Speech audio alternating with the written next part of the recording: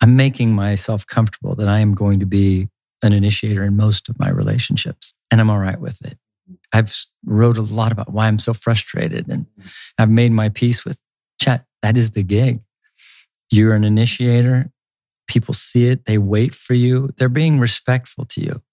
They're not only talking to you when you talk to them. That's a sign of a leader.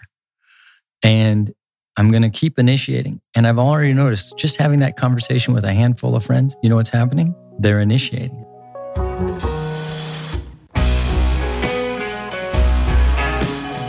All right, we are back with Chet Scott. So hopefully you guys have had a chance to listen to Chet's prior episodes. He's been on the podcast twice already. And last time we kind of went off format a little bit with a story that was important to Chet and to me, hopefully to you too. But now we're going to really go off format. And this is something that Chet and I are going to try to mix in periodically. Chet is somebody that I, as you probably know from listening to prior episodes, have a deep respect for and admire and enjoy just being with. And so I figured, why not? Let's be with and do what we do, which is talk about all kinds of stuff that matters to me and to you and hopefully to other people about life and work and just this journey that we're all on. Let's do that and record it rather than just do it at North Star or wherever we usually get a chance to, talk about life. Just for starters, I thought maybe we'd give a little update on you. And you've got your heart attack is in the rearview mirror, and you've certainly come back full strength, and just curious to hear about where things are with you these days. Where things are with me. I think a lot like they were the last time, which is a pattern. So prior to the heart attack, I feel like things were pretty good. Mm-hmm. Heart attack, that was a jolt. Post the heart attack, things are pretty good. Yeah. And I've had post-COVID now. Since we last talked, I got the vid right before Christmas. Mm-hmm. And weathered that storm, just another storm, and now feeling good again, and life is good. Mm-hmm.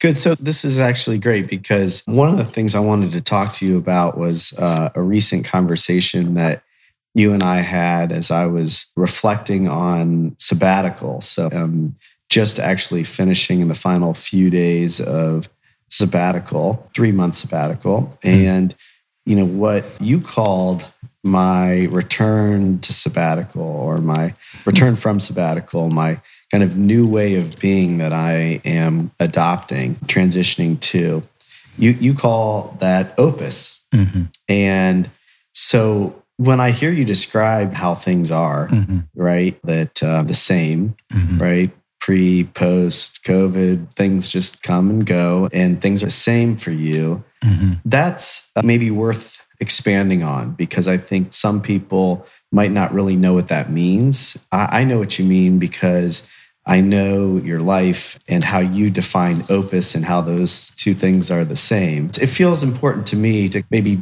go in a little deeper and talk about finding opus, or really what opus means to you. I don't know, it continues to reveal itself to me. So I thought maybe we would get into it a little bit. I have a hard time speaking about opus or core without speaking about them in a deep way, in a very lengthy way. I could spend the whole hour on that.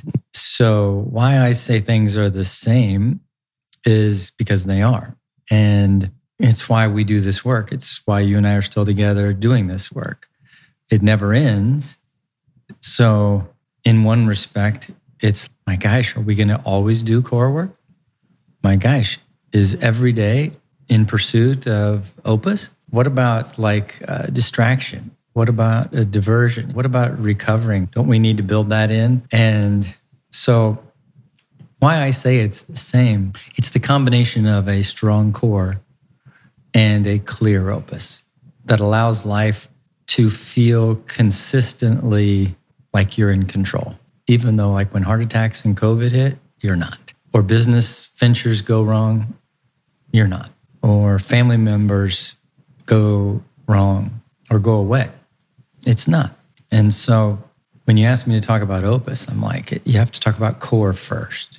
Because for you to really live an opus, for your work and for your life, it has to have something to attach to, which is your core. And so I just keep doing core work, working on what are my deepest held beliefs? What are my identities? The names I call myself. What are my principles? The values that mean the most to me? What are my passions, my love tos?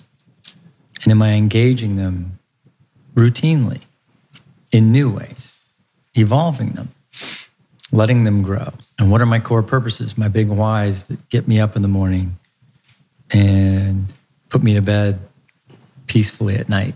And then lastly, what's my process for tightening it all up? That's the core. What do you think is, in your experience, kind of the main reason why people struggle to do that work? And actually, I'm not as curious about kind of the core work, because I think I understand that it's hard to really actually look at yourself and to see where maybe you're out of integrity and then to try to tighten that up. Right. That's really hard work. But the part about the love to, where opus, for me, I think the love to is a huge part, right? Absolutely. I get you can't really do it consistently over time through the challenges if you don't have the strong core, if you don't know who you are and what you're attached to, what your identity is. I get all of that. The love to part kind of still baffles me a little bit. It's like, why can't we connect the dots that we can love our work and that we can do that then forever? Why is that so hard for people? I'm going to give you the short answer. Because it goes against survival wiring, which evolution has just built into you and me hardcore. Okay, we're hardwired for fear. It's how we have stayed alive. It's how we got the genetic disposition that we picked up from our ancestors. They were wired to survive. It's hardcore. That's your natural state. And in our work, I see so many people that even though they've achieved great success, they've made it, if you will. They made it by using that survival wiring to its fullest. And out of fear, they did things their dad told them they couldn't do, or that their environment didn't make it easy for them to see. Out of fear, they overcame, right? And when I talk to them about, tell me what you love about your life, they're like, what do you mean? I guess I love being on top. I love winning. I love knowing I have more money than I can spend. I guess that's what I love. And I'm like, no, tell me about, like, what do you love to do with that money or with that security or with this time? Who do you love to be with? What kinds of activities do you just get juiced thinking about that you're going to do today? And because we're so wired for survival, even very successful people, love is like a 4-letter word. And so I don't have time for that. You know what I mean? Everybody's counting on me now. I've got to do this. I've got all these obligations. I'm responsible, Chet, and I'm an adult. I used to love climbing trees when I was a kid. I had a client tell me this recently. I just don't have time anymore, but it's a love to. Yeah. I had a friend who sold a business, took a bunch of time off and went back and started another business. And he told me that he realized he wanted to start another business because that's what he loves to do. Yeah. He loves to build businesses. Yeah.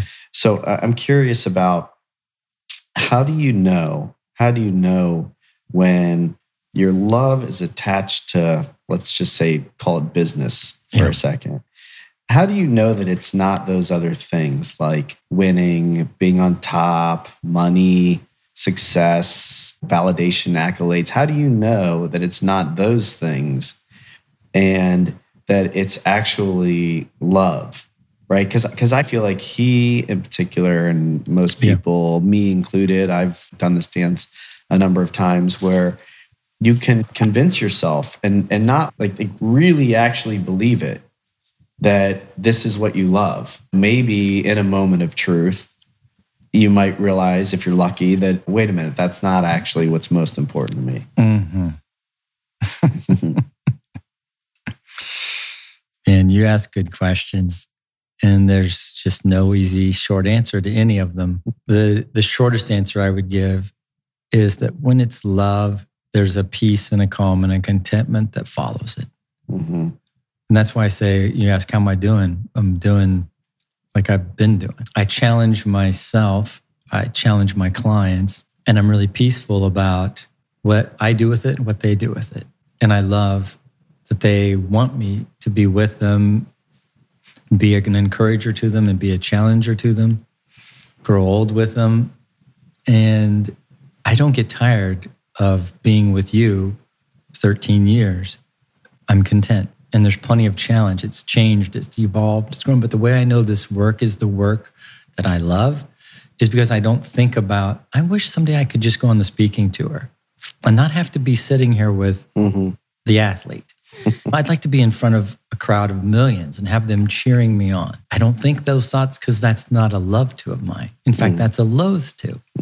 So I've designed Built to Lead to go deep with a few, like you. But I guess I'm wondering, is that specific to you? Is that your love to? Or do you think, okay, yes, but do you also think that the wanting to be in front of the crowd and having everybody tell you're amazing, is there something wrong with that? Is there something that that is tied to some other incomplete piece, this fear piece, trauma, childhood conditioning, societal, whatever it is, right? Is it tied to something that maybe isn't really truly deep down your best you, your highest and best self, and that kind of getting to something that is a little bit more direct, what you do, is ultimately in our best interest? Or I don't know, explain that a little bit. Yeah, this is again why I say the core work's so important to that.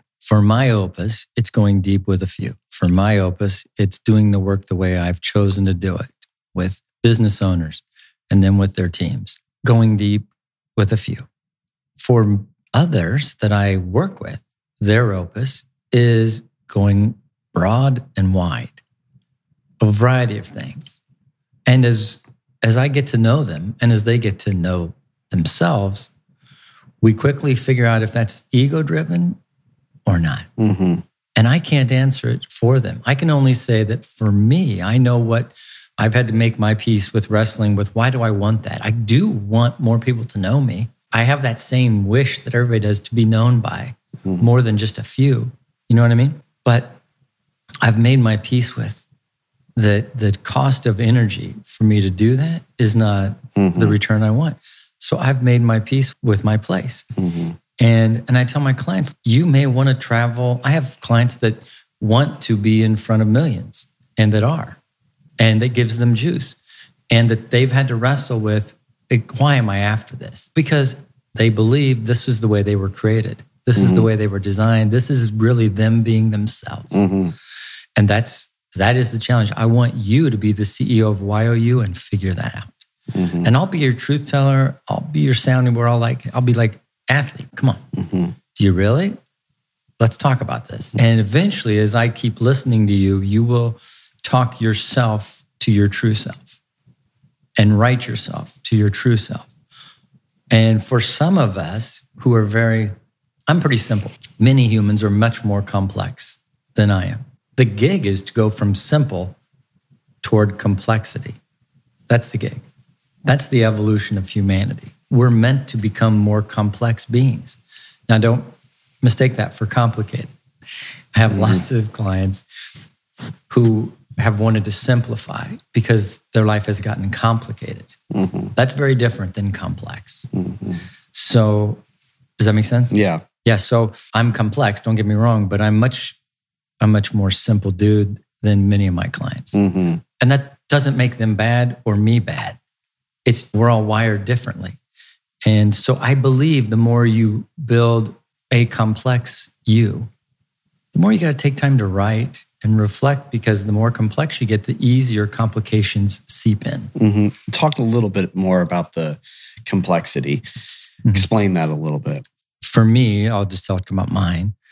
As a young person, I was really little dude, skinny, built like my mom. And yet one of my primary identities was as an athlete. And so I played every sport that I could. And I didn't limit myself to one. I played them all. That was the simple to complex as an athlete. My mom wanted me to play an instrument. That would have been a good complexity for me. But I told her no. And she let me get away with it because I was the baby. My sisters had to play. I didn't. I missed out on an opportunity to explore another side of Chet as a child. And I'm just an athlete. That was it. I wasn't even a student. Like I told myself B's are good enough. So I literally was a B. I didn't have any, I didn't care. I didn't build any complexity into learning. I just wanted to be an athlete. Very simple.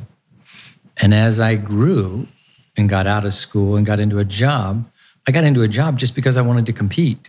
So I got into a sales gig because it was the only job I could think of where I could actually go out and compete. Again, very simple. I'm still trying to be an athlete. Mm-hmm. Do you know what I mean? I couldn't play competitive golf at the level that I had wanted professionally. So I'm like, what's the next best thing? Well, I'm going to compete as a sales dude. It's black and white. You either win or lose. I'm still just freaking an athlete. And as I went through that and I started to get some success, I realized I'm a leader and I didn't know it. But I started to develop a following and I wasn't trying. And I got promoted before I was ready because they saw something in me that I didn't. And I go, gosh, I guess there is something more. So I started to lean into that, a new identity as a leader. Before long, I was starting to read. And I was reading because I wanted to become better at this leadership thing. This was a new thing for me, leading a small team in tech, and I didn't know what I was doing. So I started reading, and before long, I started realizing I love to learn. Started to get more complex. I remember calling my mom in my late 20s, and I'm now a father.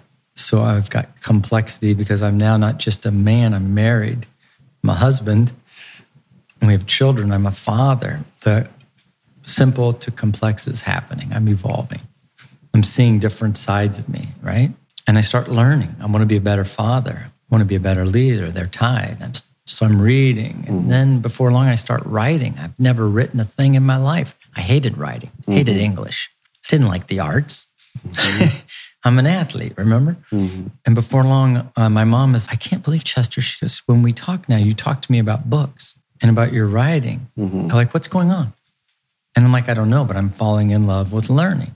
And so today when people ask me about I've got a long list of my identities. I don't say I'm an athlete. I say I'm an artist and an entrepreneur. I'm poison and wine. And I could go on and on. And all of them are true. And I'm not Chester Eugene Scott II, the little dude trying to prove he can compete with you. I don't see myself as a competitor at all. I see myself as a builder of people like you. And I collaborate and I love. And I never thought I would even say love so freely. Like I thought that was a 4-letter word because it sounded too scary. Now I tell guys I love them. Yeah, it's great. That's complex. I'm just sitting here thinking about 7 Good Minutes, which I think we talked about. It was first exposure to you was 7 Good Minutes. And what a gift, where you can just sit there and listen to somebody. Before we started to record, we joked that we didn't know what the subject was. And I've learned that I don't have to when you can just truly tune in and listen and not worry about the next question, but just actually be present and then see what you're curious about. And so you've said a number of things that have made me curious, and I'm going to let you decide where we're going to go. But you talked a bit about parenting, and you recently wrote a blog about that, which I thought was great. And so we could talk about parenting, or I'm also curious about Chester the artist. I know Chester the entrepreneur. Most people do, but I'm curious about how you define being an artist. That's a lot easier than talking about being a father. I'm going to go easy to start. We can come back to that. So how I define me as an artist, I'd say pretty simply, I'm not a musician, although I love music.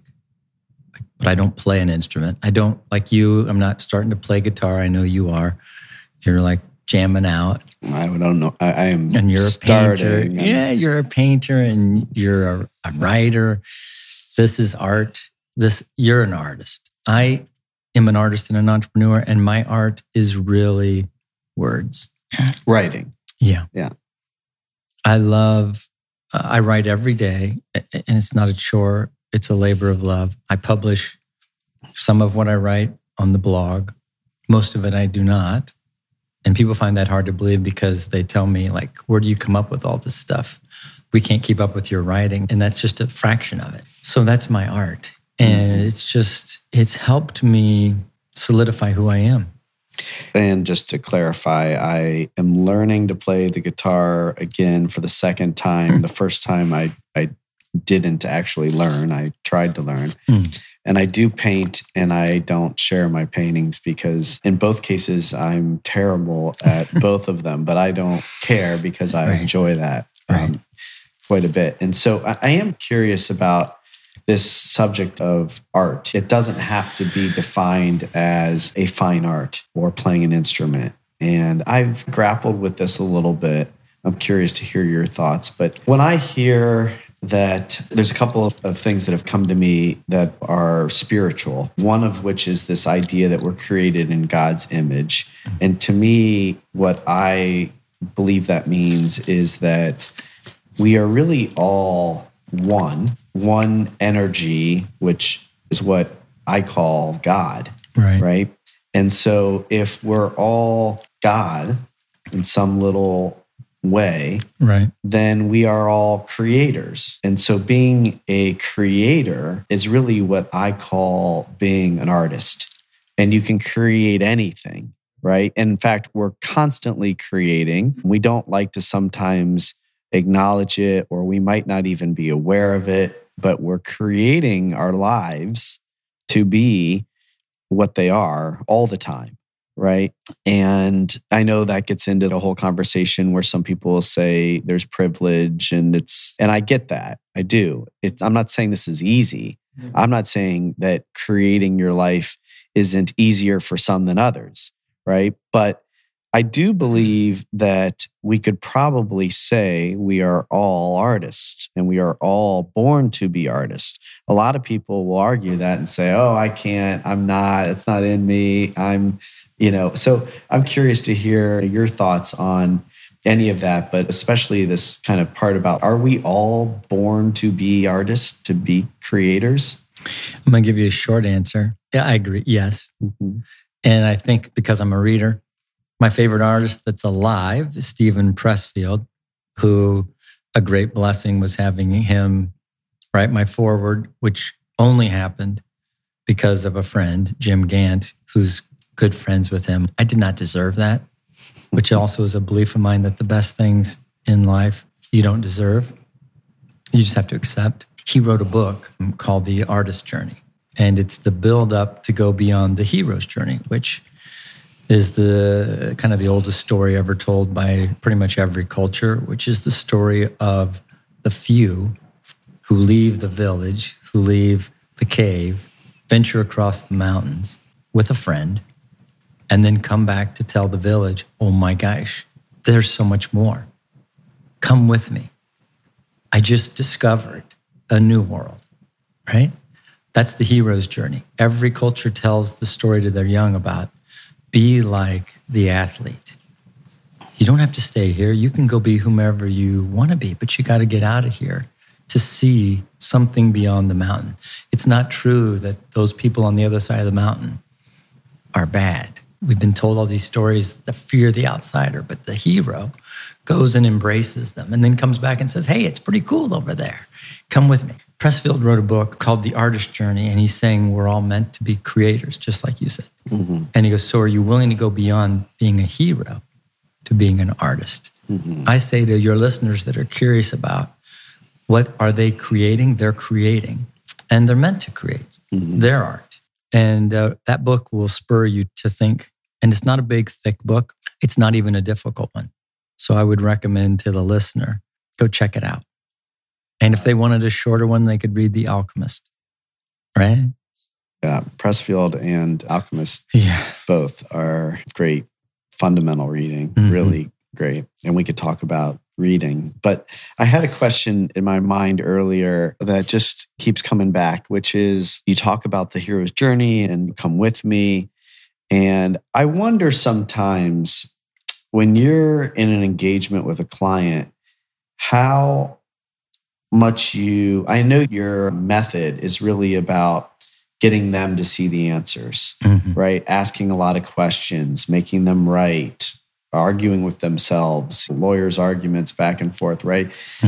And until you can really find what's true for you, because ultimately at the end of the day, you're the only one that can actually say what's truly true for you. Right. So I wonder how often you find yourself thinking that you're pretty clear somebody should do, or what their opus is, or what kind of decisions they should make, or when they should jump. That I wonder how often it's clear to you, how early it's clear to you, and if you ever really step in as a truth teller, or when you step in as a truth teller and say, hey, here's what I think. Here's what you need to do. It's so obvious to me. Like, why can't you see this? And I know that you would use much better language, but I'm just wondering, like, how much of that is there for you when you're with somebody? A lot.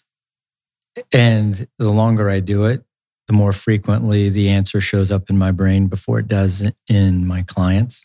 Because it's my life's work to get in your head.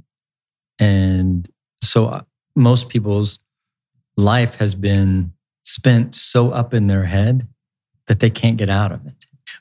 So oftentimes, because I can see them spinning, and I can see, I'm not saying like in a minute, I'm saying after time studying them, having them do discovery, do core work, author an opus that they thought was authentic, but I saw it as a step to the authentic. And I mostly keep my mouth shut.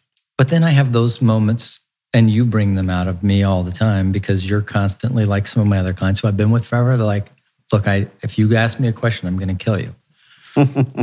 I just want to know, what do you think? And I will tell you. And I tell you straight up exactly what I think. But I wait for the invitation.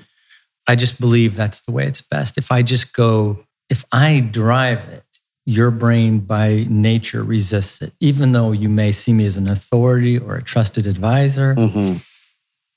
If you're not, it's the saying, when the student is ready, the teacher appears. If you're not open to really hearing it, you're not going to hear it. That's right. Yeah. So it doesn't do me any good to tell you what I'm thinking when you haven't asked. Yeah. It's funny because the last time we had lunch, you said, like, early on, as I was just getting ready to start to talk to you, you said, do you want me to just give you the answers? And I said, and it's funny because I always want you to just give me the answers. Right. And I said, I do. I really do. But first, I'm going to tell you everything I need to tell you. Right. And then when I was done, which took probably 45 minutes, right, I said, okay, now tell me. So great. Yeah. I don't think I did I? You did? Yeah. Oh, I did. Well, I asked you, like you just said, I said, just tell me what you think. Right. What do you really think? And you did. Was it helpful? Very. Yeah. It was helpful. And I think your point is right. Why you hold back. It was helpful because I had come to the point where I had realized on my own what you were saying was true. Right. And so I could take it in, and then hearing it from somebody that what I was thinking, hearing from somebody that I really trust, hearing that same thing was very comforting and validating and helped me get some clarity. I think there's, for any leaders, fathers, mothers that are listening, it's like that nugget right there is worth the whole podcast. And what I mean by that, every system, and we only work with really good systems, and every CEO, every business owner, we only work with ones that like want to get better. So I'm in rare air with the people that I invest my time with. These are people that are freaking awake and getting after it and wanting to get better. Okay, it's very rare. That's a rare world right there that I live in. And even having said that, I slow them down. So, hey, let me tell you what's wrong with you. Look, we got a great growing system. You're a great athlete, but you got to start doing this. And these are the coaches that love their team and they understand them, and yet they want to go into command mode because we don't have time for me to really hear you out. Let me just tell you what you need to do now, because if you don't do this now, we're not going to win, and I'm not going to have a job. Right. So that's the fear. That's the fear. And it just keeps coming back to that. That's right. It's just time, loss, survival, fear. And so we're quick. Speeds us up. Yeah. And the gig for excellence is to slow it down, let you talk for 45 minutes. It was freaking magic. I listen. You learn by listening to yourself. Your brain starts to get clear, and then you go, now tell me what you think, and I validate your thinking. This is what most leadership is. Simply letting the team figure it out and then saying, oh my gosh, that's it. Yeah. And then they go, oh, that's it. And now instead of saying, you're right, Chet, they say, that's right, athlete. And now they go do it. That's the freaking magic. Oh, I love that you're embracing the athlete too. Well, I've just learned to tune things out. He's embracing it. I know you very well, and I know what works for me. So I just let certain things go. Yeah. As far as you go, I think one of your deepest held beliefs is that you're a work in progress. And I believe it's something like will forever be a work in progress.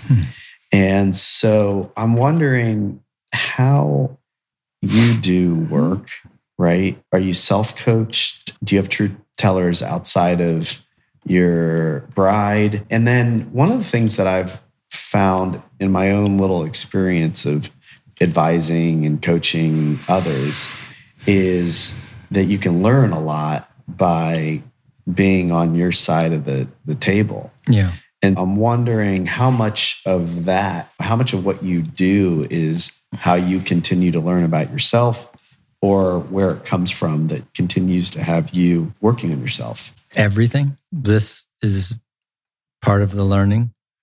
I have told this to my bride, and I think I've told it to you. I've told it to many that I get paid to work on myself. Explain that, because I think I understand. For the audience, talk a little bit more about what happens that really get into the experience, the feeling in your body of learning by being with. Like for instance, if people could see me now, they would see a body that is immersed in what we're doing. Like my body's shaking, literally, because you're my third practice of the day. And I get into a state of flow that I can feel in my body. And it starts to tingle. And my brain and my body are like on fire. And it's because I'm like into this. Like I'm not thinking about what I have next or where I just came from. I'm like immersed in this, and your questions are like riveting my soul. And I'm just like, I can just feel my whole system on that flow edge that is so hard to explain until you've been in it. And you just love it. So when people say, do you have a builder? You propose, do you have a truth teller? I'm like, a shit ton of them all day. Yeah. Just all day. And I know it's cliche that the teacher learns twice, but I feel like literally I'm learning all the time. So I'm constantly learning about you and helping you, and I'm lost in you. And then I go home and I write and I see me. And I'm like, okay, Chet, I probably need to write about that. We talked a little bit about some books. Talk about the role that reading plays in your life and where you are currently with reading. I know you've gone through a journey where you learned to love to read, and then you read a ton. And then recently, I think you were only rereading and reading classics and reading the best books. And we talked a little bit the other day about not finishing books. So talk a little bit about how you read. How I read today is very different from how I read 20 years ago, 30 years ago when I really started. About 30 years ago, I started. Leading with Soul, I want to say, was the first book that got under my skin. That was from Pete Kunk, a good friend. And I was in the corporate world then, and he was just a good friend and a neighbor. And he was an avid reader. And he recommended that book, and I forget the authors, but it spoke to me because it was all about leading the way I want to lead, and the way I was leading.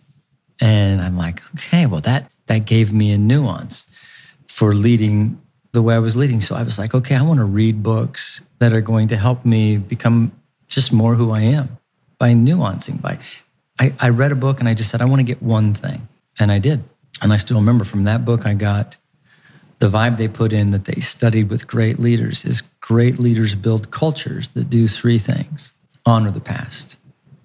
They don't live in the past, but they learn from the past. Great leaders build this kind of a vibe that tells everybody, this is who we are. And if you're going to be a part of our team, you need to know where we came from. And so great leaders honor the past. And I remember back in my corporate days, when I would walk in, I remember walking into McDonald's in Chicago.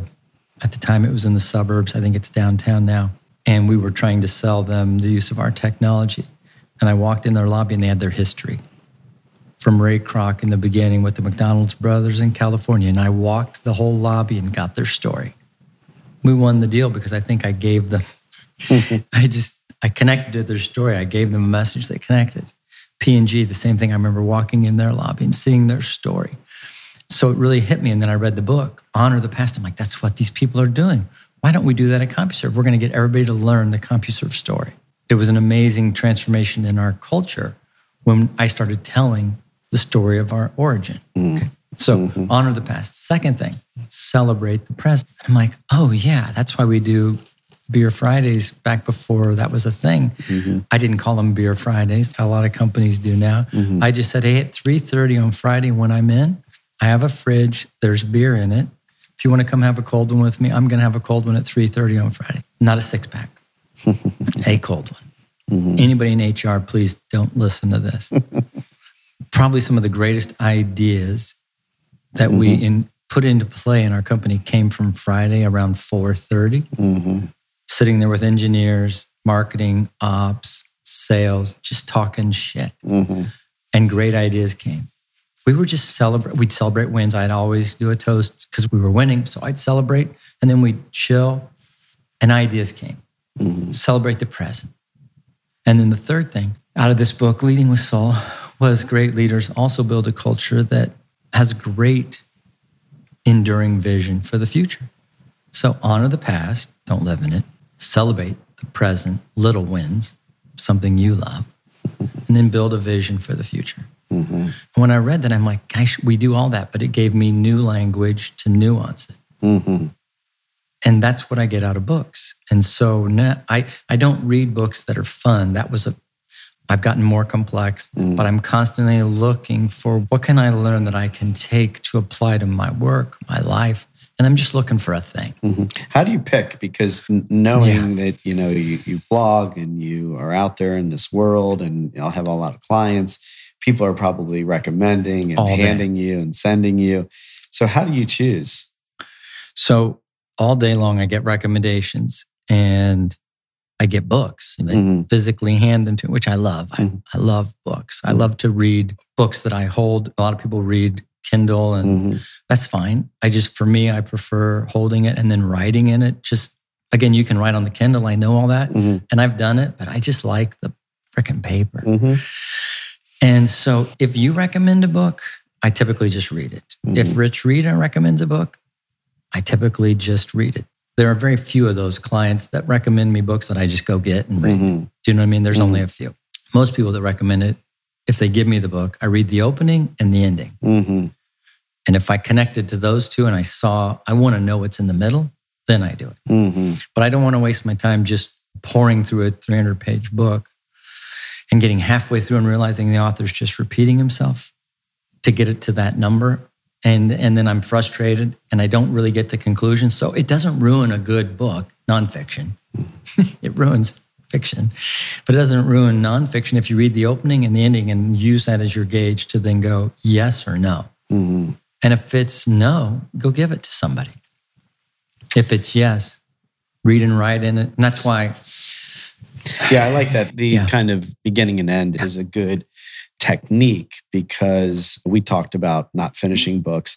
Yeah. I used to have a thing that I felt like I needed to finish the book, that maybe there was some sort of FOMO that what if I don't? When you get to a certain point, you gave me a book recently where I was not excited to read it, but you gave it to me and I thought maybe I should just see what's in here. Right. And it turns out I don't like the book, but I got something out of it. And as soon as I got something out of it, I kind of skimmed through it and then put it down. Perfect. And it was like, and it was very satisfying actually, because I felt like I got everything out of that book that it had to offer me. Right. And yet I didn't feel like I was in some sort of experience I didn't want to be in. Right. And so that's leading me to something else I was curious about, which is time and how you choose to spend your time mostly, if not only, doing the things that you want to be doing. And how really, one of the big things that I've taken away from this sabbatical is saying no, and the importance of saying no. And that's a win right there. Yeah. And it's like a win that I knew intellectually. There's a difference between kind of understanding the concept and knowing it and even occasionally applying it. Right. Right. And then there's like the embodied experience of something that has you going, oh, I get that. I'm going to say no because I like this experience way better than that one, right? But getting there is tough, right? For all the reasons, fear and survival, and I need that. And if I do this, then that, and then whatever, right? So talk to me a little bit about how you've chosen to spend your time the way you do and how you've learned to say no, and when you maybe do say yes to something that you wouldn't typically like to do or want to do. Man, I'm going to ask you to tell the listener what you think. Because I want you to tell them, say, okay, let me tell you how I think Chet does it. And I want to hear it, and I'm going to see if you really know me. So how do you think I do it? Okay. How do you think I invest my time where I want to? How have I tell the listener your view of that?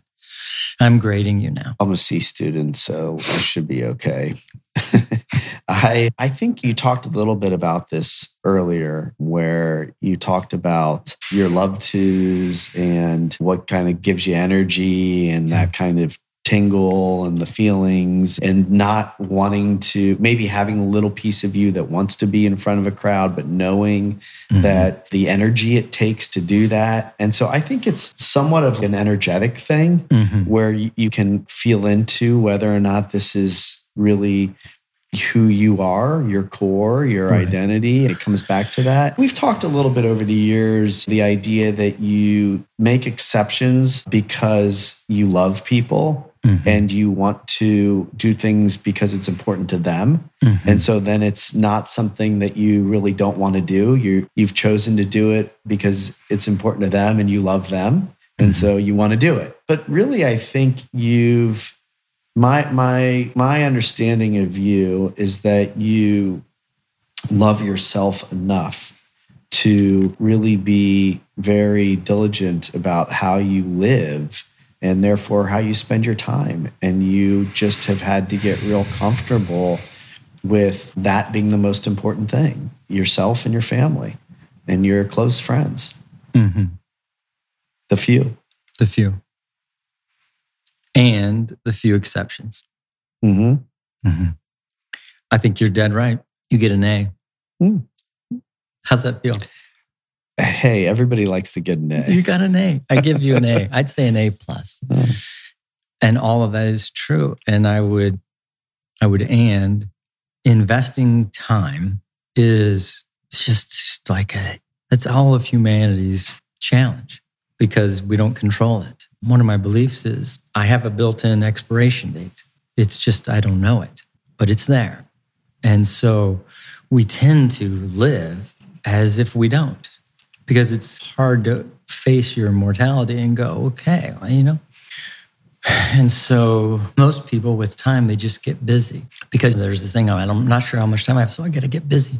That's the world. And the few come to face that and don't get busy. They go start building themselves, building their life, getting really clear on who they are and what's the dream. Mm-hmm. And then it doesn't feel like they're busy. Then it just feels like they're building on who they really are. And what they're doing in that moment of time is building them. Mm-hmm. And it's building their contribution that they just totally believe, this is why I'm here and that's what I'm to leave here. And so they get peaceful with that they've been building themselves and they've been building their opus. And they're just making a contribution. And so they put their head on the pillow and it was a good day. Yeah. Does that make sense? It does. It does. And one of the things that is just coming to me as you're saying that is, as you do that, it feels, and again, this is maybe just coming off the sabbatical and having this experience of not being busy, that there's actually something pretty magical about not being busy in that you can really slow it all down. And if we are all on borrowed time, then, and you don't want it to go by too quickly, then not being busy is a great way to slow it all down. Right. That's right. And ironically, I've had some really good conversations with good friends of mine and good clients of mine of late. And I've asked them a question that I've avoided asking for a long time, but I've been getting more comfortable like just asking it. Because here's the gig. I see my impact. I don't mean this braggingly. I just mean it as a matter of fact, like I know Built to Lead works. I can see it. 20 years in, I know this model works. Yeah. And I know it's my life's work. I get it. I'm trying to integrate it more and more into my life, just period. Being a builder, period. And one of my frustrations is knowing that I'm a friend to a few, but I'm a friend to quite a few. I get in and we transform. It's like life-changing stuff. And I hear it, I see it. I see it with you. And yet, this is the question, I'm getting to it. I'm the primary initiator in almost every relationship. And I look at that and I go, what's wrong with that picture? If I'm truly transforming and I've been a catalyst for transformation, why is it that I'm still the one initiating with these people who clearly are transforming and they tell me all the time it's because of the work with Built to Lead, the work with you. And yet I don't hear from them unless I initiate. Mm-hmm. It's frustrating. I want it, again, human. I want reciprocity. Mm. I want it to go both ways. Mm-hmm. And so I've started to ask a few of my really close friends, hey, man, just be straight up honest. Why don't you call me? Mm-hmm. Just tell me the truth. Like you realize like you and I are best buddies. Mm-hmm. We've been best buddies forever, but you never initiate. And so I can tell you, I know you will. And I know you're busy. My mom even says this. Mm-hmm. My mother, she will not call me. Mm-hmm. She waits for me to call her. And it's this thing, Chet, I know you're busy.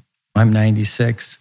I've got all day. You're busy running around. And the reality is I'm not. And I've told different people who've told me that, you know what, I am not busy. When you call, I will not take the call if I'm busy. And I will call you back. And I said, you don't have to call, but I would love to hear from you sometime when you have something on your heart, you initiate. And so initiators, I used to just say, I think busyness is such a relationship killer. When, again, we're so prone to it that as you come out of sabbatical and come back into whatever is work and life, leaders are initiators. I used to just say leaders are believers, leaders are connectors. I'm adding leaders are initiators. I'm making myself comfortable that I am going to be an initiator in most of my relationships. And I'm all right with it. Mm-hmm. I've wrote a lot about why I'm so frustrated. And I've made my peace with Chet. That is the gig. You're an initiator. People see it. They wait for you. Mm-hmm. They're being respectful to you. Mm-hmm. They're not only talking to you when you talk to them. That's a sign of a leader. And I'm going to keep initiating. And I've already noticed just having that conversation with a handful of friends, what's happening? They're initiating. Yeah. That's good to hear because, I think part of what's going on there is storytelling that we get in our heads and we say, oh, they're busy, and maybe they are, maybe they're not. Right. And, oh, they're always the one that calls me, so I'll wait. But maybe they don't really want to do that. Right. And you're being CCD and clear, concise, direct with those that you love. Yeah. And you're telling them like what you need and what's actually going on. Yeah. I'm not busy, and I would like it if you called me. Yeah. And that's how you get to bubble up the conflict. That's how you get to what you want. So there's that. That's a great podcast right there. Yeah, there's a lot. And we're not going to get to the parenting piece. You're going to get off the hook on that. Thank you. This episode. But you will get, that's going to be my first question on the next episode. Okay. Because that's a whole episode by itself. Oh, yeah. Probably. But it's interesting. Last night, my wife and I started rewatching this show called This Is Us. Mm. I've seen a commercial for that. That's a popular one. Yeah, it's been on the air for a lot of years, and this is their last episode. And I've always loved it, but we fell off. And then this is last season, so we decided, it's the last season. Let's watch it again. And people think it's kind of corny or whatever, but I personally happen to just really enjoy the show. I find myself sobbing. It's like funny. It just really hits me for some reason. And last night's episode was about a character, I guess, spoiler alert if you're not caught up on This Is Us, but a character whose mother passes away. And they had a weekly phone call Sunday at 6:00. And the character had 3 young kids and oftentimes was juggling a lot of things. And consequently, their conversations were pretty brief and pretty surface. And when she passed away, he went to visit her and realized she had a whole life he didn't even know about. Right. And it just struck me, again, coming out of sabbatical, why is it that we don't spend more time with the people that we love? Why is it that we're not really fully doing the things that we want to be doing? Why is it that we're so busy? And look, I think we all go through various stages in life, right? And there's a period where you're making your way and building your nest and whatever. And that's part of life. Yeah. And there's always more opportunity to slow down and be with. And I'm being drawn more and more towards that. And it's part of the reason why we're doing these podcasts, right? It's let's spend some more time together. Let's do what we love to do. Let's be in great conversation together and let's share it with the world. That's what we both enjoy doing. Hopefully it means something to other people. So I'll let you kind of have the last word and we'll wrap up and do it again here soon. A couple last words. So you asked about how do I decide what I'm reading? When we answered that, and as you were talking, I was thinking, it's so great. My mom, like a typical mom, truth teller, she's like, Chester, I'm really worried about you. I read your book, and you ask so many questions in your book that I think there are answers to, and you are so all over the place. And I'm like, tell me more, Mom. And she goes, I see you not being really clear about the answers to the very big questions in life, the way you write. And I am. And I'm like, okay. And I'm like, tell me more. So she did. We had this great conversation about worldview, about our belief systems. And she said, you know what I'd like to do? And I'm like, what? She goes, I would like to read the Bible with you. And I'm like, cool. I said, where do you want to start? She said, let's start with the book of John. And she goes, that's my favorite book. I've read it. I'm like, good. So we'll do a chapter a day. We'll read it. I'll read it. You read it. And then we'll write each other a little bit. And we did. And we have another book. So we're reading that. And then she said, and we had he's my nephew. So I don't know what that makes her to him. Grandma. Okay. So her grandson gave us both the same book. And so I said, good. And we'll read a chapter in this book as well. And so we've been doing that, and we're almost finished we finished John. We finished the next book she wanted to read, Acts. Now we're in the 3rd book in the Bible, Romans. And we're almost finished with this other book that we've been reading together. And for my mom who felt I was too busy to call me. It's funny how we've connected at a deeper level now at my 63rd year, her 97th year, by reading by ourselves and then writing. And now when we talk, it's like magic. Well, we could have been doing this for 60 years. We just started, and I'm loving it. And we're going to keep doing it. And we're just going to keep reading together and writing and connecting. Yeah. And she's 800 miles away. And she most likely will never come here again. She's told me it. So I'm only going to see her when I go there. But I feel like I see her now all the time. And I'm not too busy. But I had to figure it out with her, how we would connect. And I think we're figuring it out. And we can talk about parenting, but I'd probably rather talk about how to be a good son. I think there's so much more learning for me as I'm learning that they're together. Interesting. We will get into all of that. We're going to be doing more of this, like I said. I'd love to... How much time did we take? It's about an hour, give or take. But one of the things that just is coming to me at the end here is we were talking earlier about when the student is ready, the teacher appears, and why sometimes you can't really say what you think because somebody's not ready to hear it. Right. And I think that there's something to all of this, just, I guess, transparently, and I've probably shared this, many times, but it's a divine architecture. I mean, you're talking about the Bible, and I see this very much as a intelligence that we don't always understand, but it's always at work. And so it feels to me like sometimes everything is happening at its perfect time, right? And that why didn't we read 60 years? Right. Because you weren't ready to read 60 years ago, right? So true. And so you've been blessed with a mother who's 96 years old. Right. And you get to have enough experience under your belt to know what it means to be a good son and to become a better son. Yeah. And that's got to be in some way just in divine perfection, perfectly on time as it is. But I think that I could probably even go a step further and say, and part of the reason why you're here right now in this moment is so maybe somebody else can hear that and do it sooner. Yeah. Amen. And I heard your worldview and all that. And I love all that. Yeah. That's good. Maybe it was for you.